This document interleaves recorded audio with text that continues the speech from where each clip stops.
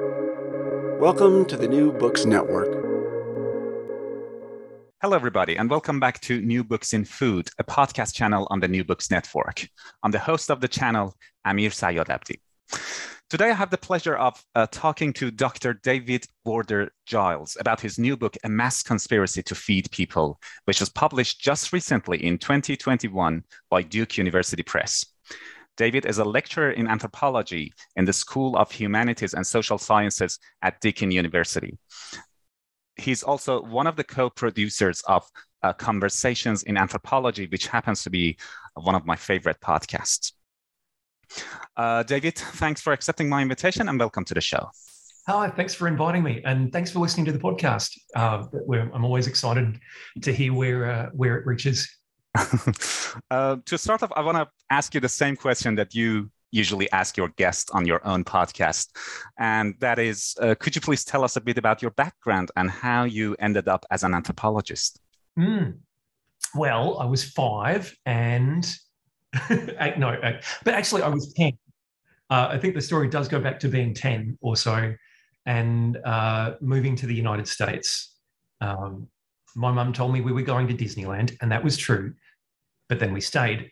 And so I was one of those, I think like so many of us, I was one of those kind of third culture kids or whatever. I was neither at home in my context, nor did I have a place to go back to in the same way. So I grew up bouncing back and forth between the Australian context and the American context. And I think I just had to do a kind of proto-ethnography in order to make sense of the two contexts that I was bouncing between and just kind of orient myself, ground myself in it. So I became a kind of inveterate people watcher. So I think I've been an anthropologist since I was 10. And then also the United States is such a, for someone who hasn't grown up being socialized into it, the United States is such a confronting place of contradictions. I mean, everywhere is, but nowhere more so than the United States. So I think I really started paying attention to the issues I've ended up researching, as a teen and in my, late teens and early 20s, living in California, where there is such inequality. And so I've got really vivid memories of walking to class and walking back, and people asking me if I would give them money for lunch or if I'd give them money for a sandwich. And at the time, I was taught, like so many people are taught, that you shouldn't just give people money, they'll do harm to themselves with it, which I now, I now realise that's at best an oversimplification and at worst an excuse for not helping people. But, instead of giving people money at the time, I would just stop and buy them lunch, and say, look, I don't have any cash, but I've got a debit card. And I ended up spending a lot of time with people. So, they'd take me up on it, and we'd go to, 7-Eleven or Subway or some sort of fast food place that was nearby. I'd take 15 minutes out of my day, which is not much in the grand scheme of things, buy them a sandwich and hang out with this person for 15 minutes. And, that in its own way was a kind of proto-ethnography of food insecurity, a proto-ethnography of homelessness, and it was this window into American class structure and a window into the whole American economy. Homelessness is a kind of expressive totality for American capitalism in a way. So I learned a lot about the United States from buying people food, and I hadn't learned not to do that, in the way that I think most people in the United States from an early age are just kind of taught not to see it, right? They're taught to walk right on by, and there's this really carefully developed cultural blind spot, which I didn't have. So all of those issues made me really attuned to the kinds of things that, food insecurity, food waste, it all really kind of tuned me into the thing that ended up becoming, 20 years later, the book. And a second aspect of that was while I was doing that, as a teen and in my early 20s, I was also watching my friends and my peers who were not homeless and who were not food insecure throwing food away constantly. In the United States, and this has started to happen in Australia too, but again, nowhere is this more obvious than the US. There's such a glut of food excess, right?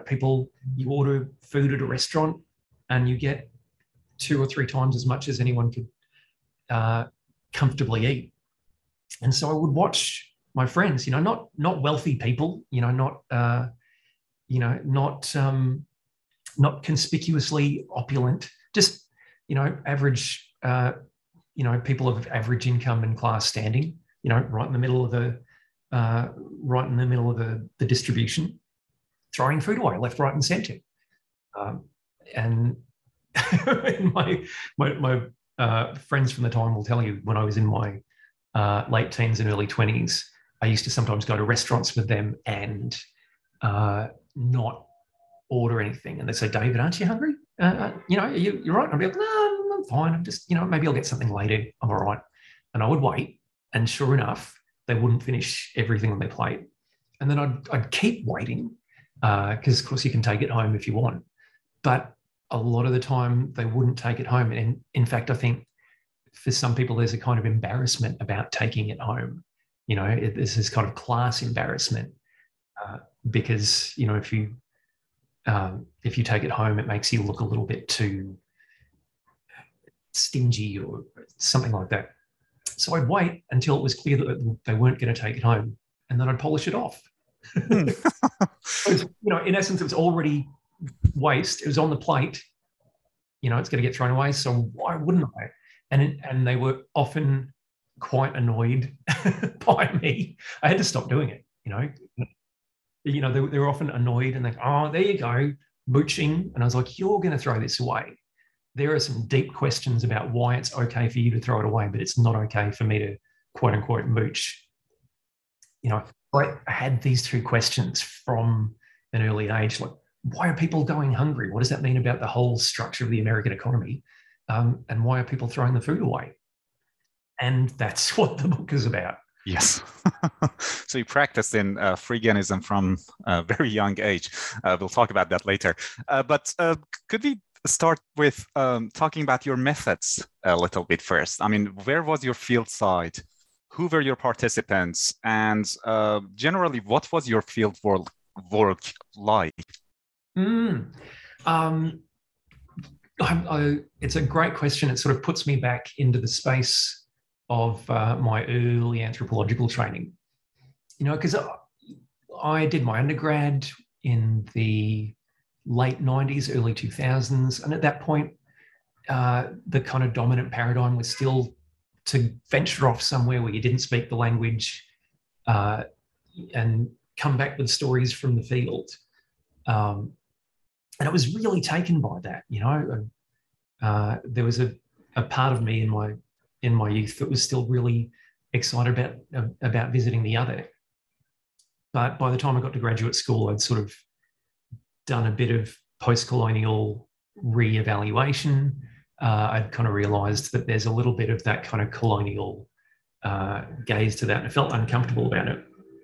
But I hadn't really figured out what my research project was going to be. And in the meantime, just for my own, out of my own interests and commitments in politics, I'd gotten involved in this group, Food Not Bombs. For anyone who hasn't heard, Food Not Bombs is, I always say that it's a global movement of anarchist soup kitchens. That captures a lot. It's a simplification. But I'd gotten involved in the Seattle chapter of Food Not Bombs. So what Food Not Bombs does is they get food that would have been thrown away. They either dumpster dive for it or they get it donated. They cook it, they hand it out to people who would have gone hungry. It's that simple, really. But there's all sorts of politics that grows up around that, which I can talk about later. But I was involved in Food Not Bombs, and I was in graduate school trying to figure out what a responsible anthropologist would do rather than, venture off in that kind of pith helmet colonial way. But it took my supervisor at the time to say, why don't you write about food, not bombs? And there was a bit of a hush, and I leaned in and I was like, but that's my life. My life can't be my research, can it? Imagine me at 25 having a bit of an epiphany. And I really have to thank my supervisor, Danny Hoffman, for this. And he said, well, bear with me. You care about this, right? I said, yeah. And you think people should know about it, right? Yeah. And you think it's intellectually interesting. There are, discoveries and interesting problems that it poses to you. And I said, yep. And he said, so you can write about it. And that meant that my, activism instantly also became a field site and a research method. And I started paying attention to people who had done political ethnography and treated it as both a political act and a kind of research method. And as a research method, ethnography lends itself to this. For non-anthropologists listening, the anthropologist's key research method is ethnographic participant observation, which sort of uses your whole self as an instrument, right? Like you insert yourself subjectively into the thing you want to study. You become part of it, but you keep your eyes open. You try and, keep a foot in as participant and a foot out as an observer. So in a way, doing direct action, being part of a social movement has to be a kind of ethnography. And it was sort of starting to read the work of people like Jeff Duris, who sadly passed recently, who was a great inspiration to me. Nancy Shepherd Hughes is an anthropologist who have done this kind of activism as ethnography and ethnography as activism. So I kept on doing food, not bombs. For 6 years, I basically helped to run this anarchist soup kitchen. Insofar as you can run an anarchist soup kitchen, it's kind of no one's in charge, but it's amazing actually how a decentralized kind of collective project like that can keep going. There's a real kind of practical anarchism to it. And so I did Food Not Bombs in Seattle for about 6 years, and I visited other Food Not Bombs chapters and helped out there. And that became the raw material for the book. Mm. But please correct me if I'm wrong, but my understanding, David, is that your book is not a book about food, not bombs, but you choose the movement as sort of a lens to investigate some other issues like hunger, like homelessness, like urban design, right? So could you talk a little bit about that? And also my follow-up question is sort of, what does this movement have to do with mass conspiracy, as the title of your book implies? Mm-hmm. Well, I'll answer those in order then. Initially, I didn't just want to treat my collaborators as an object, right? These were people I was working with to a greater end, and I didn't like the idea of treating them like the other and the kind of quote unquote tribe that I was going to do my ethnography about. There's not much difference between doing that and that kind of colonizing version of anthropology that goes off to the far-flung other, takes their stories and brings it back. I didn't want to do that. And partly I would have felt embarrassed to suddenly turn a spotlight on my friends and collaborators. That wasn't what it was about. So instead,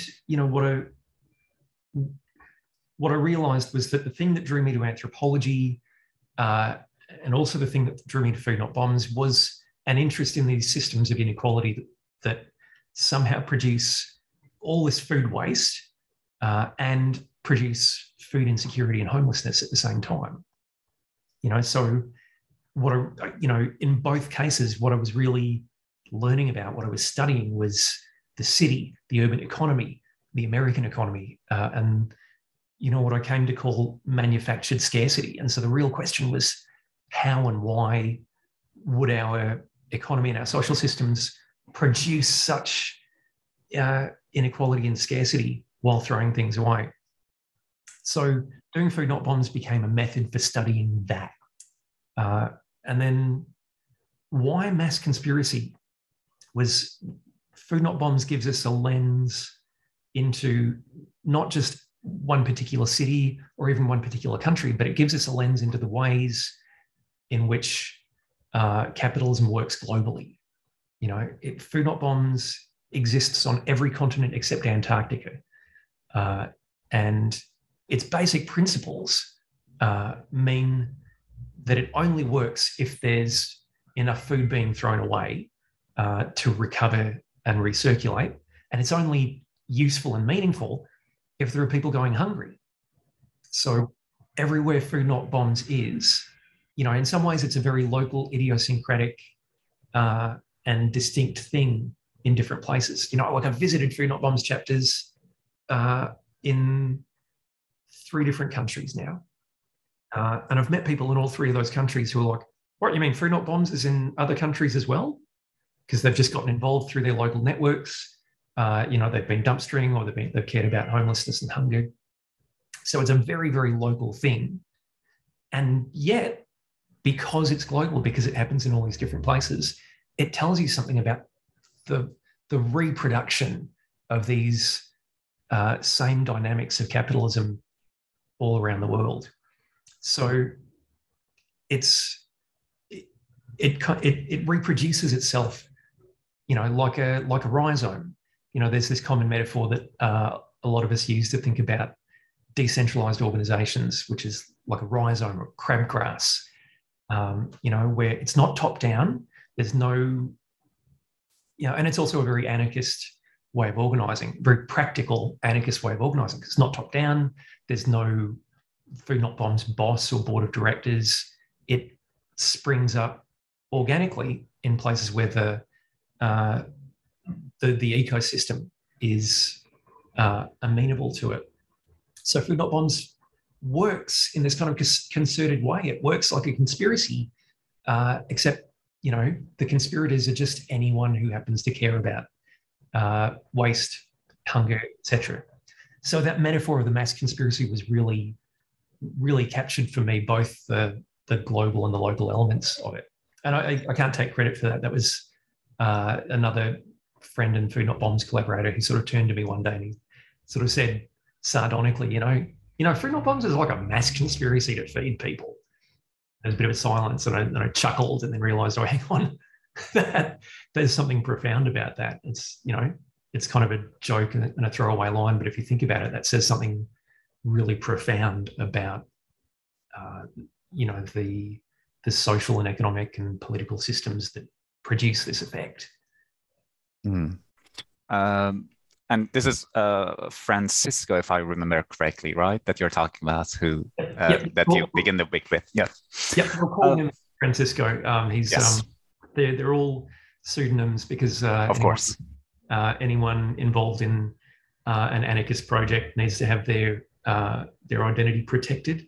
It's really silly too. There have been times when Food Not Bombs has been on the FBI's terrorist watch list. Yes. We are gonna talk about it. That was really interesting to me. It's so absurd, and it's not just because it's not just an accident because it has bombs in the title. It's the FBI isn't really supposed to release who's on the terrorist watch list, but they occasionally accidentally let it seep out, and it's precisely because of the decentralized method. They call what they're doing anarchism and direct action, and they kind of think about what they're doing in opposition to these kind of top-down state-based structures, and that makes it suspect in some people's eyes. So it's a movement of basically it's a pacifist movement. Not that everybody would call themselves pacifists, but it's so the opposite of a threat. These like crusty punks and hippies and Quakers and pacifists and people of all sorts who were just really keen to make sure hungry people have food. But it appears as a political threat in some ways, and so it gets, and we can talk more about that a bit later, but that gets it labelled as a kind of a danger. Yes, we will definitely talk about it more later. But you divide the book into 3 parts, right? And each part kind of prepares the reader for what it's coming next, which is, as you note yourself, like a 3-course meal. And that's a model that I think is quite common in discard studies.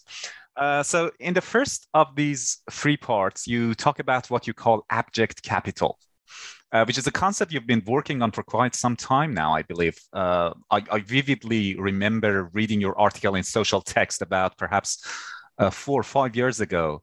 And the reason that I remember reading it is because of that dumpster scene that you begin the article with, which was quite memorable. I don't want to spoil it for those who haven't read it, but you talk about abject capital there. And the question you ask at the end is, why throw away something that is perfectly okay to eat?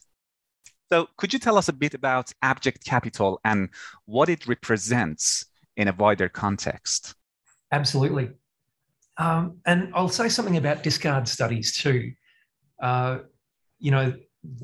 It's one of my sort of intellectual homes. It's this interdisciplinary range of scholars and researchers who are, all one way or another writing about these questions of how things become waste, how things get thrown away. How recent is discarded studies? Is it like an emerging field, David? I would still call it emerging. I think, if I'm not wrong, I think the website Discard Studies, which I think was started by Robin Nagel, whose work is on waste infrastructure and waste management infrastructure in New York. I think she started that webpage maybe around 2011. It was initially just a blog where anyone who's working on sort of waste-related issues can publish some of their work. I'm not sure how much further back it goes than that. But there's this, in lots of different fields, a lot of us have ended up with really parallel questions because, I initially didn't think I was writing about waste. I thought I was writing about homelessness, and I thought I was writing about hunger. And it often happens that, we're working on one issue and we realise that there's this kind of central dynamic by which what's really at stake is some things are getting valued and some things are getting devalued. Some things are being kept, some things are being thrown away. And that's somehow, fundamental to the way a particular social system is ordered. So, that's an that's an insight that goes, back to scholars like Mary Douglas and George Bataille.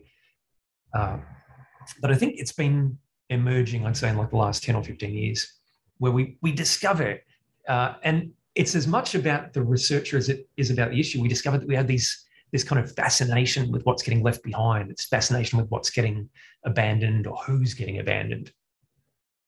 So I found myself, without expecting to, I found myself really needing to understand the dumpster and why edible food was ending up in the dumpster before I could really tell the story of Food Not Bombs and why it was important. As you say, so much of what ends up in the dumpster is edible. So applying that method of discard studies, we ask, if it's not being valued for its edibility, what is it being valued for? And so then for me, that becomes a question about how capitalism values goods. And that leads us to ask about how capitalism values people, because if someone's hungry and yet the food is getting thrown away, or their hunger and their need to sustain themselves isn't valued by capitalism in the same way as maybe the sticker price, so I think becomes abject capital because it can't be sold profitably. There's plenty of food that's edible, but for whatever reason, it's not as profitable to leave it on the shelf and make sure it sells as it would be to clear off the shelves, put something new on there. And that the dynamics might be different for different kinds of products. I think it might have a sell-by date on it, or it might just be an avocado that is,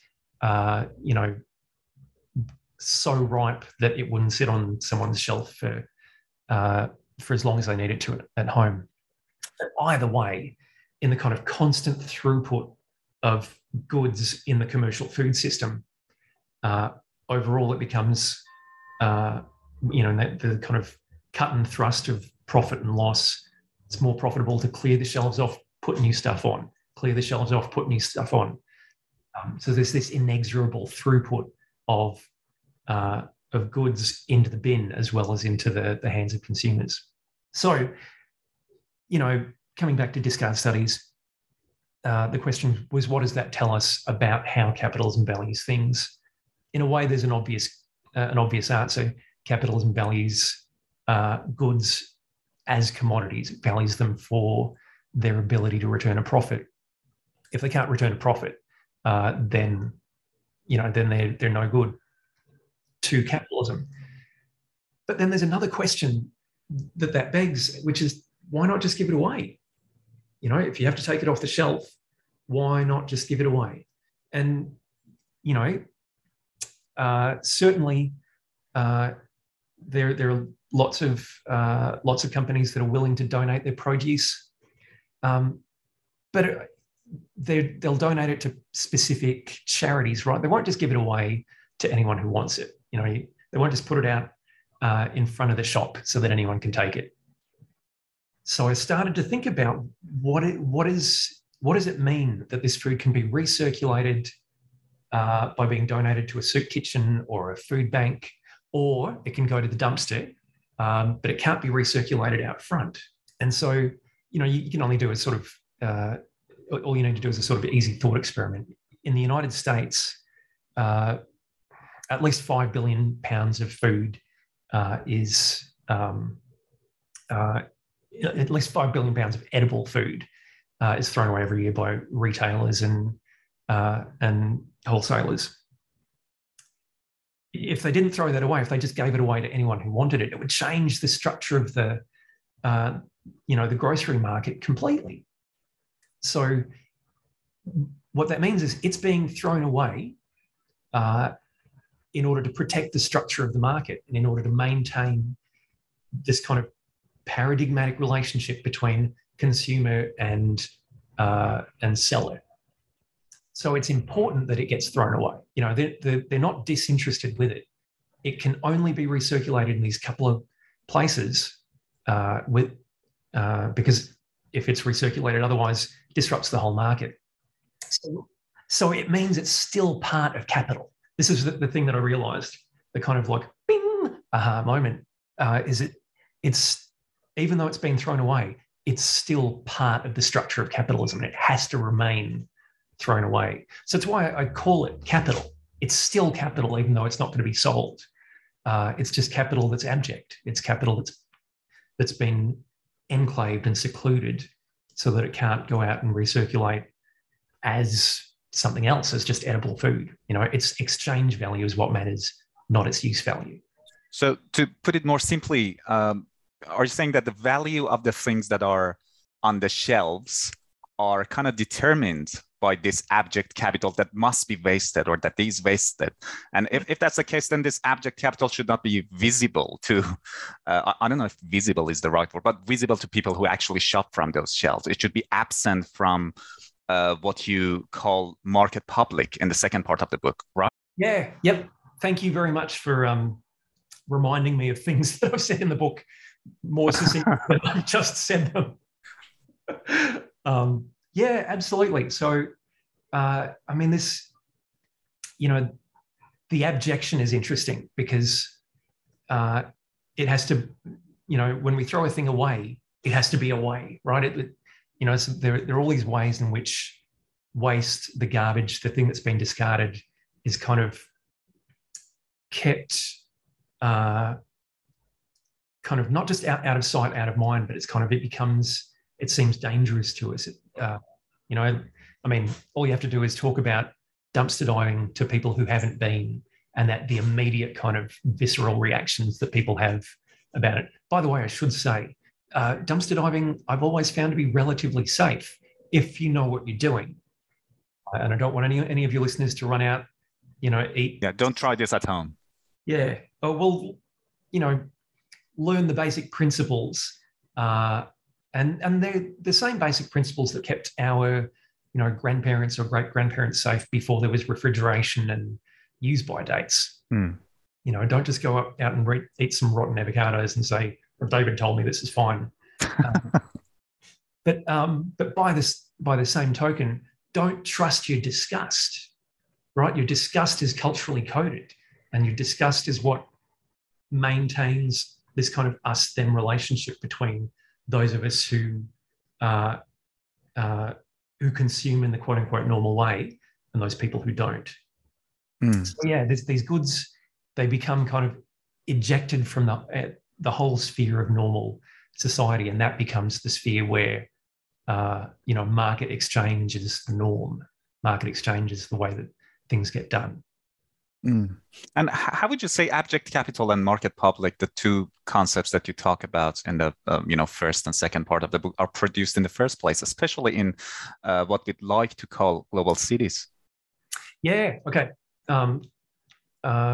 Great questions, and I think I'll tackle the question of market public first. Those of us who are schooled and socialized to consume in the normal way under capitalism, right? Those of us who are kind of socialized to trust what we're getting when we pay for it in a transaction, but to be a bit suspect about anything that comes to us otherwise.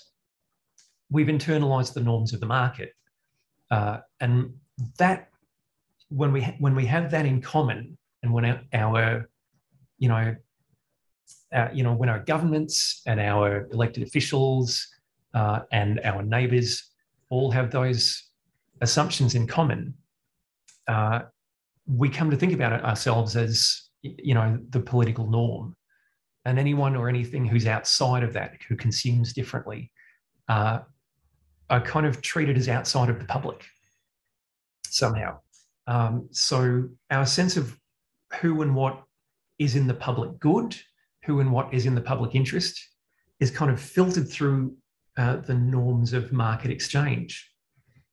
And people who don't consume in the typical way, they buy and sell things for money, they become suspect. In the United States, where trick-or-treating is the done thing at Halloween. It used to be that people would trick or treat and they'd get, possibly a homemade candied apple or something like that. And more and more that's seen as dangerous. So when people trick or treat, if they're allowed to at all, they get pre-wrapped candy that's been bought at the store, and that kind of has the mark of trustworthiness. Whereas if it's come from somewhere else, then parents are worried. And, even though I don't think there's any evidence of people actually poisoning strangers' children with homemade candy, that's still kind of this pervading fear. And it makes people go to the shops and buy candy in that kind of packaged form. It sends people to the commodity, because the commodity is the thing that we trust. There's all sorts of ways in which, the market norms are reinforced. And the same thing happens to Food Not Bombs quite a lot. That people in Food Not Bombs show up in public places and just give food away for free. And that activates a lot of people's fear and discomfort. And so there are these kind of overblown suspicions of Food Not Bombs, like, well, you might be trying to poison homeless people, or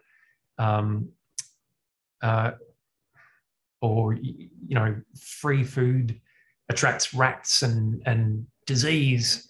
And so they want to make sure that, to put it in Mary Douglas's terms, they want to make sure that matter goes in its place. You know, if we're doing something in a kind of non-market way, we're matter out of place. You know, so they want to make sure that if food is circulating, it's circulating in this kind of legible, trustworthy way, being bought at a shop, or alternatively, if it's circulating for free, it's got to be in these kind of authorized places like a soup kitchen or an indoor soup kitchen or an indoor food bank. And is this kind of the rationale behind all these, you know, prohibitions and the bans of feeding the homeless, at least in the US? Yeah, or it's part of the justification, right? So this is another, we're sort of skipping the question about global cities for a moment. We're kind of going to the question of what the market public, what the implications are of the market public, not just for what can circulate in public, but for who can circulate in public, right? So one of the things about Food Not Bombs is it's often illegal to share food in public. You know, at least, you know, like you can give someone else a sandwich and that's okay. But if 10 of you give 70 sandwiches to 70 different people, then local governments and local business, like chambers of commerce, start getting really antsy about it. And so it's often, you know, there are a range of ways in which it's prohibited. Sometimes they just won't give you a permit, or sometimes there'll be an out-and-out fine. In San Francisco, in the late 80s and early 90s, over 1,000 people were arrested for just giving food away in public places. So, you know, the justifications are often framed in terms of public health and public safety. And you either, the food that's being circulated is treated as suspect, or the people who are being gathered are treated as suspect, right? There are too many homeless folks in one place always gets up the hackles of non-homeless people in the area, you know, and all the worries come out, all the kind of prejudices come out. You know, I mean, you could virtually quote Donald Trump, right? They're bringing crime, they're bringing drugs, they're rapists, and you know, these are exactly the kinds of prejudices that are attached to people who are homeless.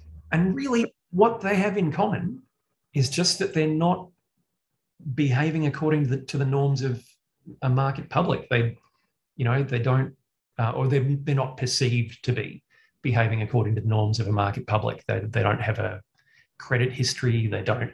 They're not buying food for themselves. They're relying on handouts, and you know, all of these non-market ways of existing mark them as suspicious somehow. How did the movement ended up on the FBI list that you mentioned earlier?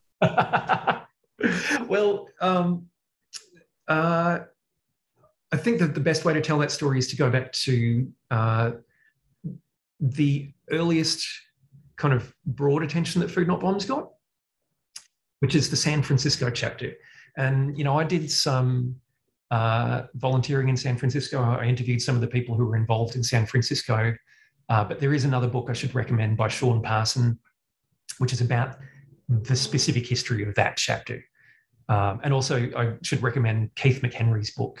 Keith McHenry is one of the founders of Food Not Bombs and was very active in San Francisco in the late 80s and early 90s. And at that time, you know, San Francisco was going through some major growth pains. You know, that was kind of the first moment when homelessness sort of exploded into the public consciousness. I mean, it's kind of, for an American to cast their mind back, it's very difficult to remember that or to envision that there was a time when people who were homeless weren't just a fixture and an inevitable sight in American cities that you had to learn to unsee. You know, there was a time in the 80s where this kind of explosion in the number of people homeless really preoccupied people because it had not previously been the norm since the Depression. So that was happening in San Francisco and a number of American cities. And it was really, evidence of this kind of transformation of American cities and this kind of division, this polarization in a lot of American cities. So lots more people were finding themselves homeless and hungry while, the city was growing and prospering in other ways. So the anxiety about visible homelessness was peaking. And then along comes Food Not Bombs, and they take the food that was being thrown away, they hand it out to people who would have been hungry in public places. They kind of congregate all these people in a really visible way. So that instantly gets the hackles up of city government, chambers of commerce, and sort of not in my backyard type local homeowners. And so the city government responded in that case by arresting people. And in that case, this was kind of a watershed moment, both for Food Not Bombs and for governments responding to it, both of which were kind of learning about each other at the time. The government of San Francisco arrested some Food Not Bombs participants, and then they went back and told their friends, my God, we're getting arrested for sharing food. And suitably incensed, their friends showed up the next week in greater number. They got arrested too. And then it ended up on the local news, and other locals were incensed and they showed up. And over 4 years, there were these cycles of arrest and growth and arrest and growth. And so in the book, I talk about the government's efforts to stop Food Not Bombs as being like throwing water on a grease fire. And part of what makes that possible is Food Not Bombs is this very organic, decentralized network. It's just about people who show up because they care. There's no money, there's no overhead, there's no boss or like master plan. But there's this dynamo between government efforts to regulate and control it, and this kind of grassroots, driverless grassroots response and escalation. So as I say, over the course of about 4 years in San Francisco, Food Not Bombs grew and grew and grew. The number of arrests grew and grew and grew. It topped out at over 1,000 in that kind of 4 or 5 year period. And so in some way, authoritarian and government and police forces in the United States sort of realized that this model of organization has the potential to be really destabilizing, from the point of view of someone whose goal is to regulate public space and to maintain a very particular kind of capitalist urban order. So in some ways, it makes perfect sense that the FBI would label it as a terrorist threat, not because it was, going to hurt anyone, but because it was a form of grassroots resistance that could really destabilize and upset, the urban order. Yeah. I wonder if now would be a good moment to circle back to that question about global cities too. Please do. All right. So I think it's also one of the things I realized as I was doing this research is that Food Not Bombs exists in lots of different kinds of places. There are chapters in the suburbs, there are chapters in the countryside, there are chapters in these major cities. But I kept running into people who told these stories about, really prominent chapters or really well-known chapters or really kind of politically active chapters in major cities. I heard about Food Not Bombs in New York City, so I went there. And Food Not Bombs in San Francisco is one of the most talked about ones, I suppose, in the history of Food Not Bombs. I was in Seattle, and what I realized is a lot of these places have in common a model of urban development, which Saskia Sassen describes as the global city, right? These are all places that have, a shared set of post-industrial dynamics. They're places which by one set of criteria are really successful. San Francisco is full of tech and finance. Seattle is the home of Microsoft and Amazon. New York City is, always been a financial powerhouse. And, in the time since the 90s, it's kind of reinvented itself, and shifted away from industry and really focused on finance as Wall Street. I've done work in Melbourne, which has some of these same dynamics. And so they're really successful cities by some criteria. But what Saskia Sassen says about global cities and cities that are becoming global cities is that success comes along with massive polarization. On the one hand, there's this kind of influx of white collar workers, really well compensated, but on the other hand, that drives up real estate prices, that drives up the cost of living. People who are already there, lose access to the manufacturing jobs that might have been there before. They get driven into these kind of blue collar service jobs that don't pay well enough. And so the economy of these places is really built on a kind of polarization. So you have, on the one hand, people who can afford, to pay top dollar for what they eat, to pay top dollar for where they live. And along with that, there's a great deal of waste, empty housing, food thrown away, etc. And on the other hand, you have these people who are made more and more precarious. So it's not a surprise that San Francisco was the first place where food not bombs sort of exploded, right? It was the heart of these kind of growing pains of the global city. All these people who drove the priorities of government, who were worried about having, visible homelessness, and more people visibly homeless. Growing amounts of waste, growing amounts of hunger. So food not bombs growth, I've argued, goes right along with the growth of the global city, and it becomes a kind of flashpoint. So global cities are, if capital and capitalism make waste and produce waste in the process of producing value, then these places that are kind of hyper-capitalist, which have these, shiny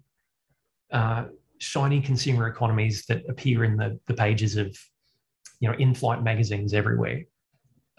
If these places are kind of the core business of the global city, and the global city is going to produce a lot of waste, and it's going to displace a lot of people who end up, precariously housed or homeless. It's exactly the context in which a movement like Food Not Bombs springs up. So Food Not Bombs can teach us about the kind of global proliferation of this model of urban development. Thanks, David, for that.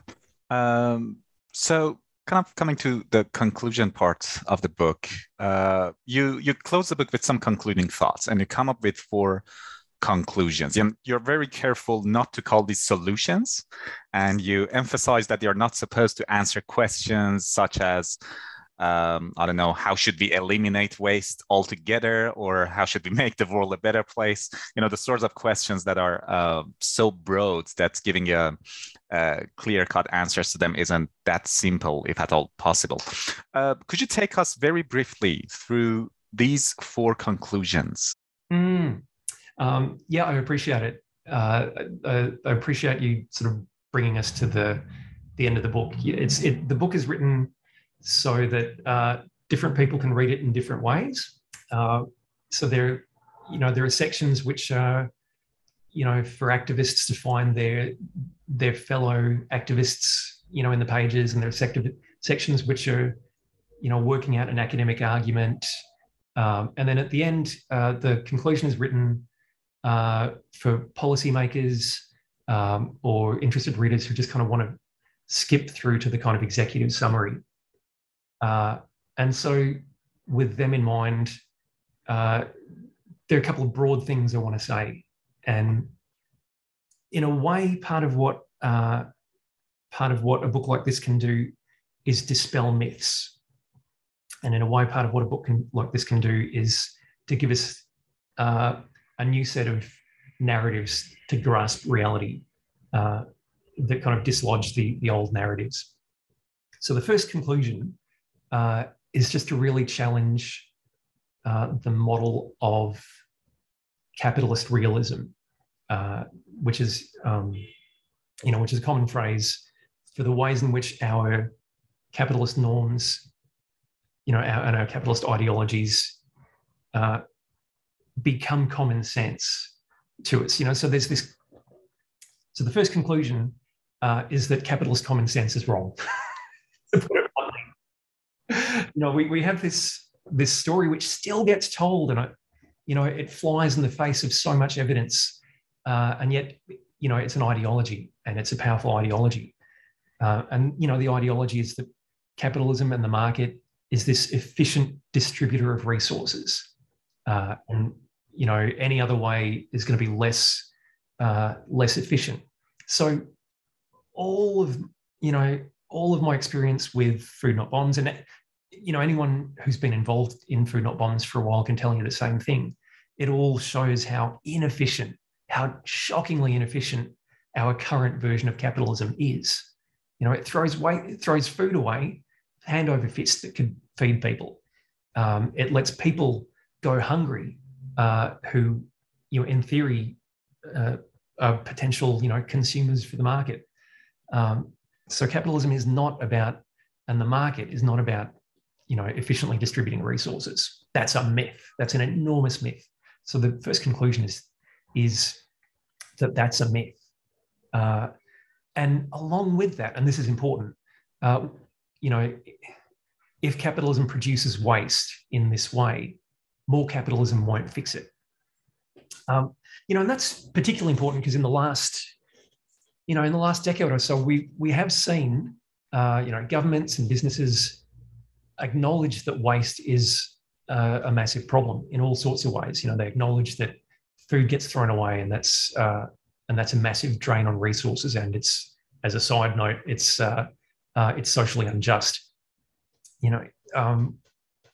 And the same kind of attention is paid to waste, but we're often offered a solution that is capitalism based. That it's a solution where we sort of incentivize,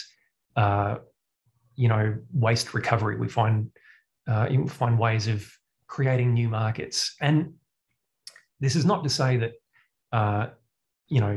this is not to make a kind of romantic blanket criticism to say that capitalism will never be useful, or that there's no value in these kind of market-based solutions, but they're band-aids. And the central dynamic in capitalism that produces waste is this kind of cost-benefit analysis. And as long as it's more profitable to throw things away than not, more capitalism won't fix it. So that there have been these laws sort of populating around, from France and California and Italy, which require businesses to donate their produce, or to find, rather than throw it away. It's great, it's useful, but it's still requiring businesses that work on a for-profit model to take the responsibility for redistributing the waste. It doesn't change anything about the commodity chain that produces the waste in the first place. So to come back to the kind of simplistic version of the first conclusion, capitalism produces a great deal of waste. It's not the efficient distributor of resources people say it is. And therefore, more capitalism will not be all of the solution. So the second thing is that one of the dynamics that keeps the waste happening is also a cultural dynamic. It's affective, it's felt, and it takes the form of a kind of prejudice against things that have been thrown away. That prejudice is part of what keeps markets ticking in general. It's part of what leads us to value things that circulate in the market public, as opposed to valuing things that have been excluded from it. And that prejudice is applied to people as well as things. That's the second conclusion. So people who consume things differently, people who squat rather than pay rent, people who dumpster dive rather than buy their food from a shop, people who are homeless, people who, even to the extent, that alternative food ways like food forests and gleaning and foraging, to the extent that those things challenge the kind of dominant ways of circulating food, they're also mistrusted. The trick-or-treater, for example, mistrusts the free gift because it's suspect it doesn't come with the kind of capitalist norms. So all of those prejudices get applied to people as well as things, and that reinforces our social order. So the third conclusion follows on from that second conclusion, which is that those prejudices, when they become written into law, when they become written into political order, they end up regulating not only how we interact with other people, but also how we distribute resources. And Food Not Bombs is the classic example. Prejudices against people who are homeless, prejudices against free food, that kind of suspicion that's attached to anything that's not circulated in the common capitalist way, consumed for money. Those prejudices organise us in space. They keep the people who are poor and hungry in one place. They keep the people who are comfortable and consuming in another place, and they also organise our access to resources. So if it's illegal to share food in public space, and if this abject capital that's been thrown away isn't allowed to recirculate in public space, it means people who are hungry and abject capital can only circulate in these kind of enclave places in, church basements and under the freeway, where soup kitchens and food banks are allowed to be, while you have access to public space and access to food security if you are not in those groups. So those three conclusions kind of come together. They're conclusions about how resources do and don't circulate under capitalism, conclusions about the prejudices we attach to people and things that don't circulate in the normal way, and conclusions about how that reproduces inequality.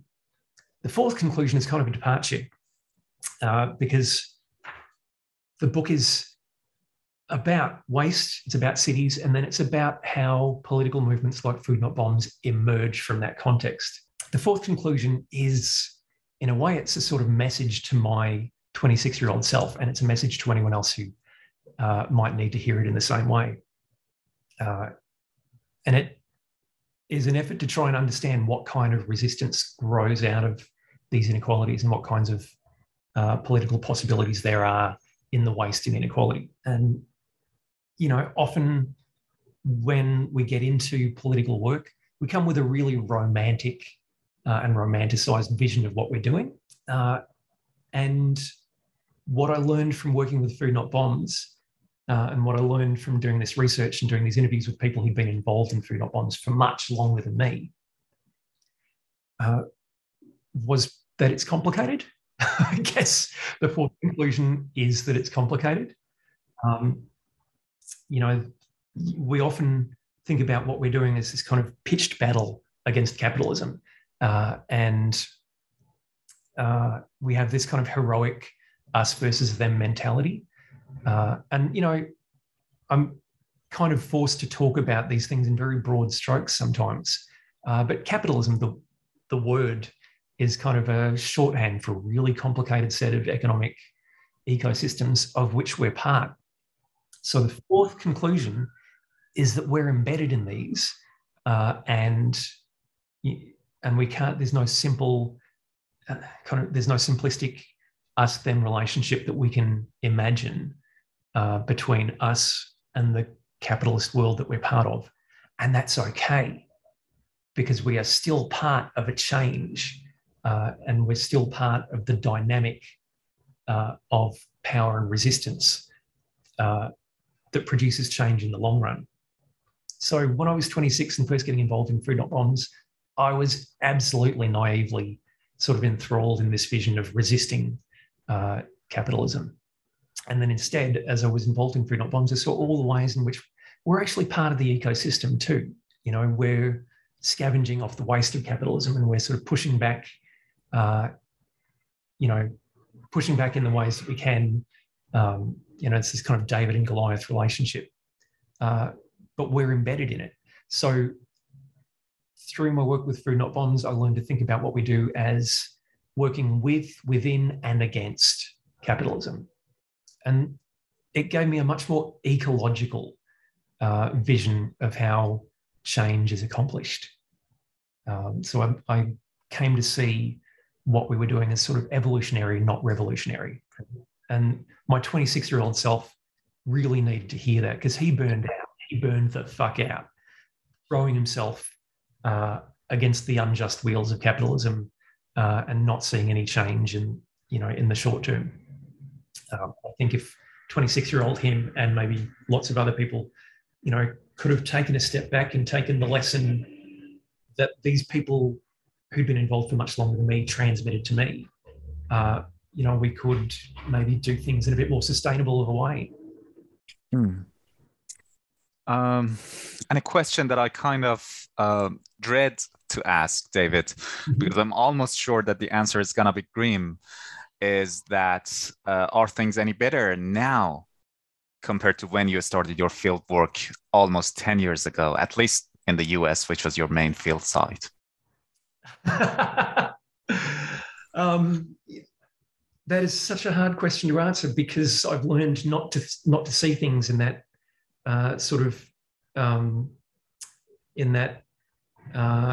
either or way. It's both and. And if I didn't see it in that kind of both and way, so it's both better and worse. If I didn't see it in that both and way, I would be in a much grimmer sort of emotional place than I am. In all sorts of ways, things are worse.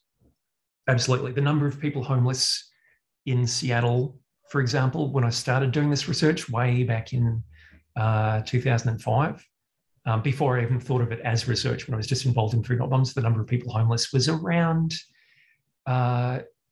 maybe 7,000 or 8,000 overall, and only a few thousand of those people were sleeping outdoors. The rest of them were in shelters. And for as long as I've been doing this work, the numbers have just crept up and up and up.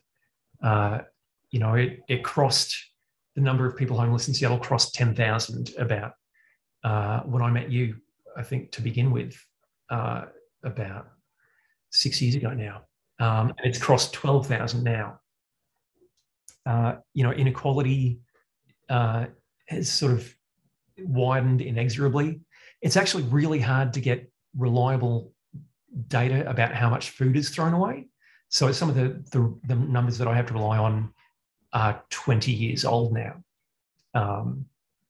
over 20 years old, because it's really hard to get reliable data. But by all indications, that's gone up and up as well. Housing prices have gone up, and these are global dynamics. So here in Australia, homelessness grows and grows, inequality grows. By all of those sorts of measures, it's gotten worse. At the same time, resistance is possible, and resistance is kind of, it's ontologically embedded in inequality and power and injustice, and these movements grow, and they matter in and of themselves. These kind of alternative economies that pitch themselves within and against the larger capitalist world, those grow, more organised and more numerous by the day. And there's kind of a wealth of invention. So by that measure, Food Not Bombs is bigger than it's ever been, as far as I can tell. I mean, it's also very hard to measure that. But Food Not Bombs has been around since the 80s. And that's a success in and of itself. It is, indeed. And so I always cast my mind back, to other historical moments that we maybe can find, analogies with. And I think about the late 20th century, the early 20th century, when, this period of massive instability and depression and inflation and world wars and, colonial grasp. And at the same time, labor movements, feminist movements, anti-racist movements, anti-colonial movements were all kind of bubbling that had consequences, and that drastically transformed the order. And, I gave up on belief in progress with a capital P a long time ago, but change I believe in. Mm.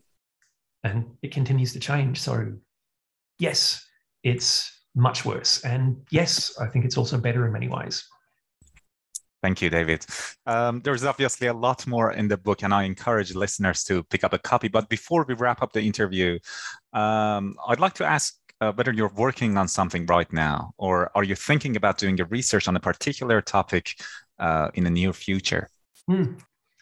So while I was doing all the work on food and food systems and food insecurity, I was also looking at manufactured scarcity in other ways, things like housing, looking at the ways in which kind of the politics of homelessness produced a housing economy that also manufactured scarcity. So the stuff I'm working on right now is around the emergence of new regulations around public camping, new regulations about who can be homeless in public, and then also the ways in which that leads to other forms of assistance. So especially after the pandemic, the question of public space and who can be in public space and who's perceived to be a pollution of public space are all have kind of renewed importance. So I'm doing work on emergency hotel accommodation for homeless people in Melbourne, and I'm doing research about homeless encampments in Seattle. There's all sorts of ways in which the prejudices that people apply to waste and the reasons Food Not Bombs chapters were illegal in many cities also apply to the ways in which homelessness is otherwise managed in public space. So I'm interested in that. And then I've got long-term projects also about food forests and kind of edible commons in urban environments. So I've done a little bit of work with Oricaro Orchard in Christchurch and the Beacon Food Forest in Seattle, which are also places where food is circulated for free in a kind of non-market way. And there's this kind of interesting alternative economy there, which is also outside of the market public somehow. They sound like very interesting projects and very important too. Yeah, thank you so much for giving me a chance to talk about them. And thanks for bearing with me while I sort of hopefully ramble intelligently and interestingly. No, it's me who should be. Thank you for coming on the show and speaking with me today and sharing your insight and your work with our listeners. I really enjoyed reading your book, but I enjoyed it even more talking to you about it. So thank you very much. Thank you. I'm looking forward to reading. I'm looking forward to reading yours.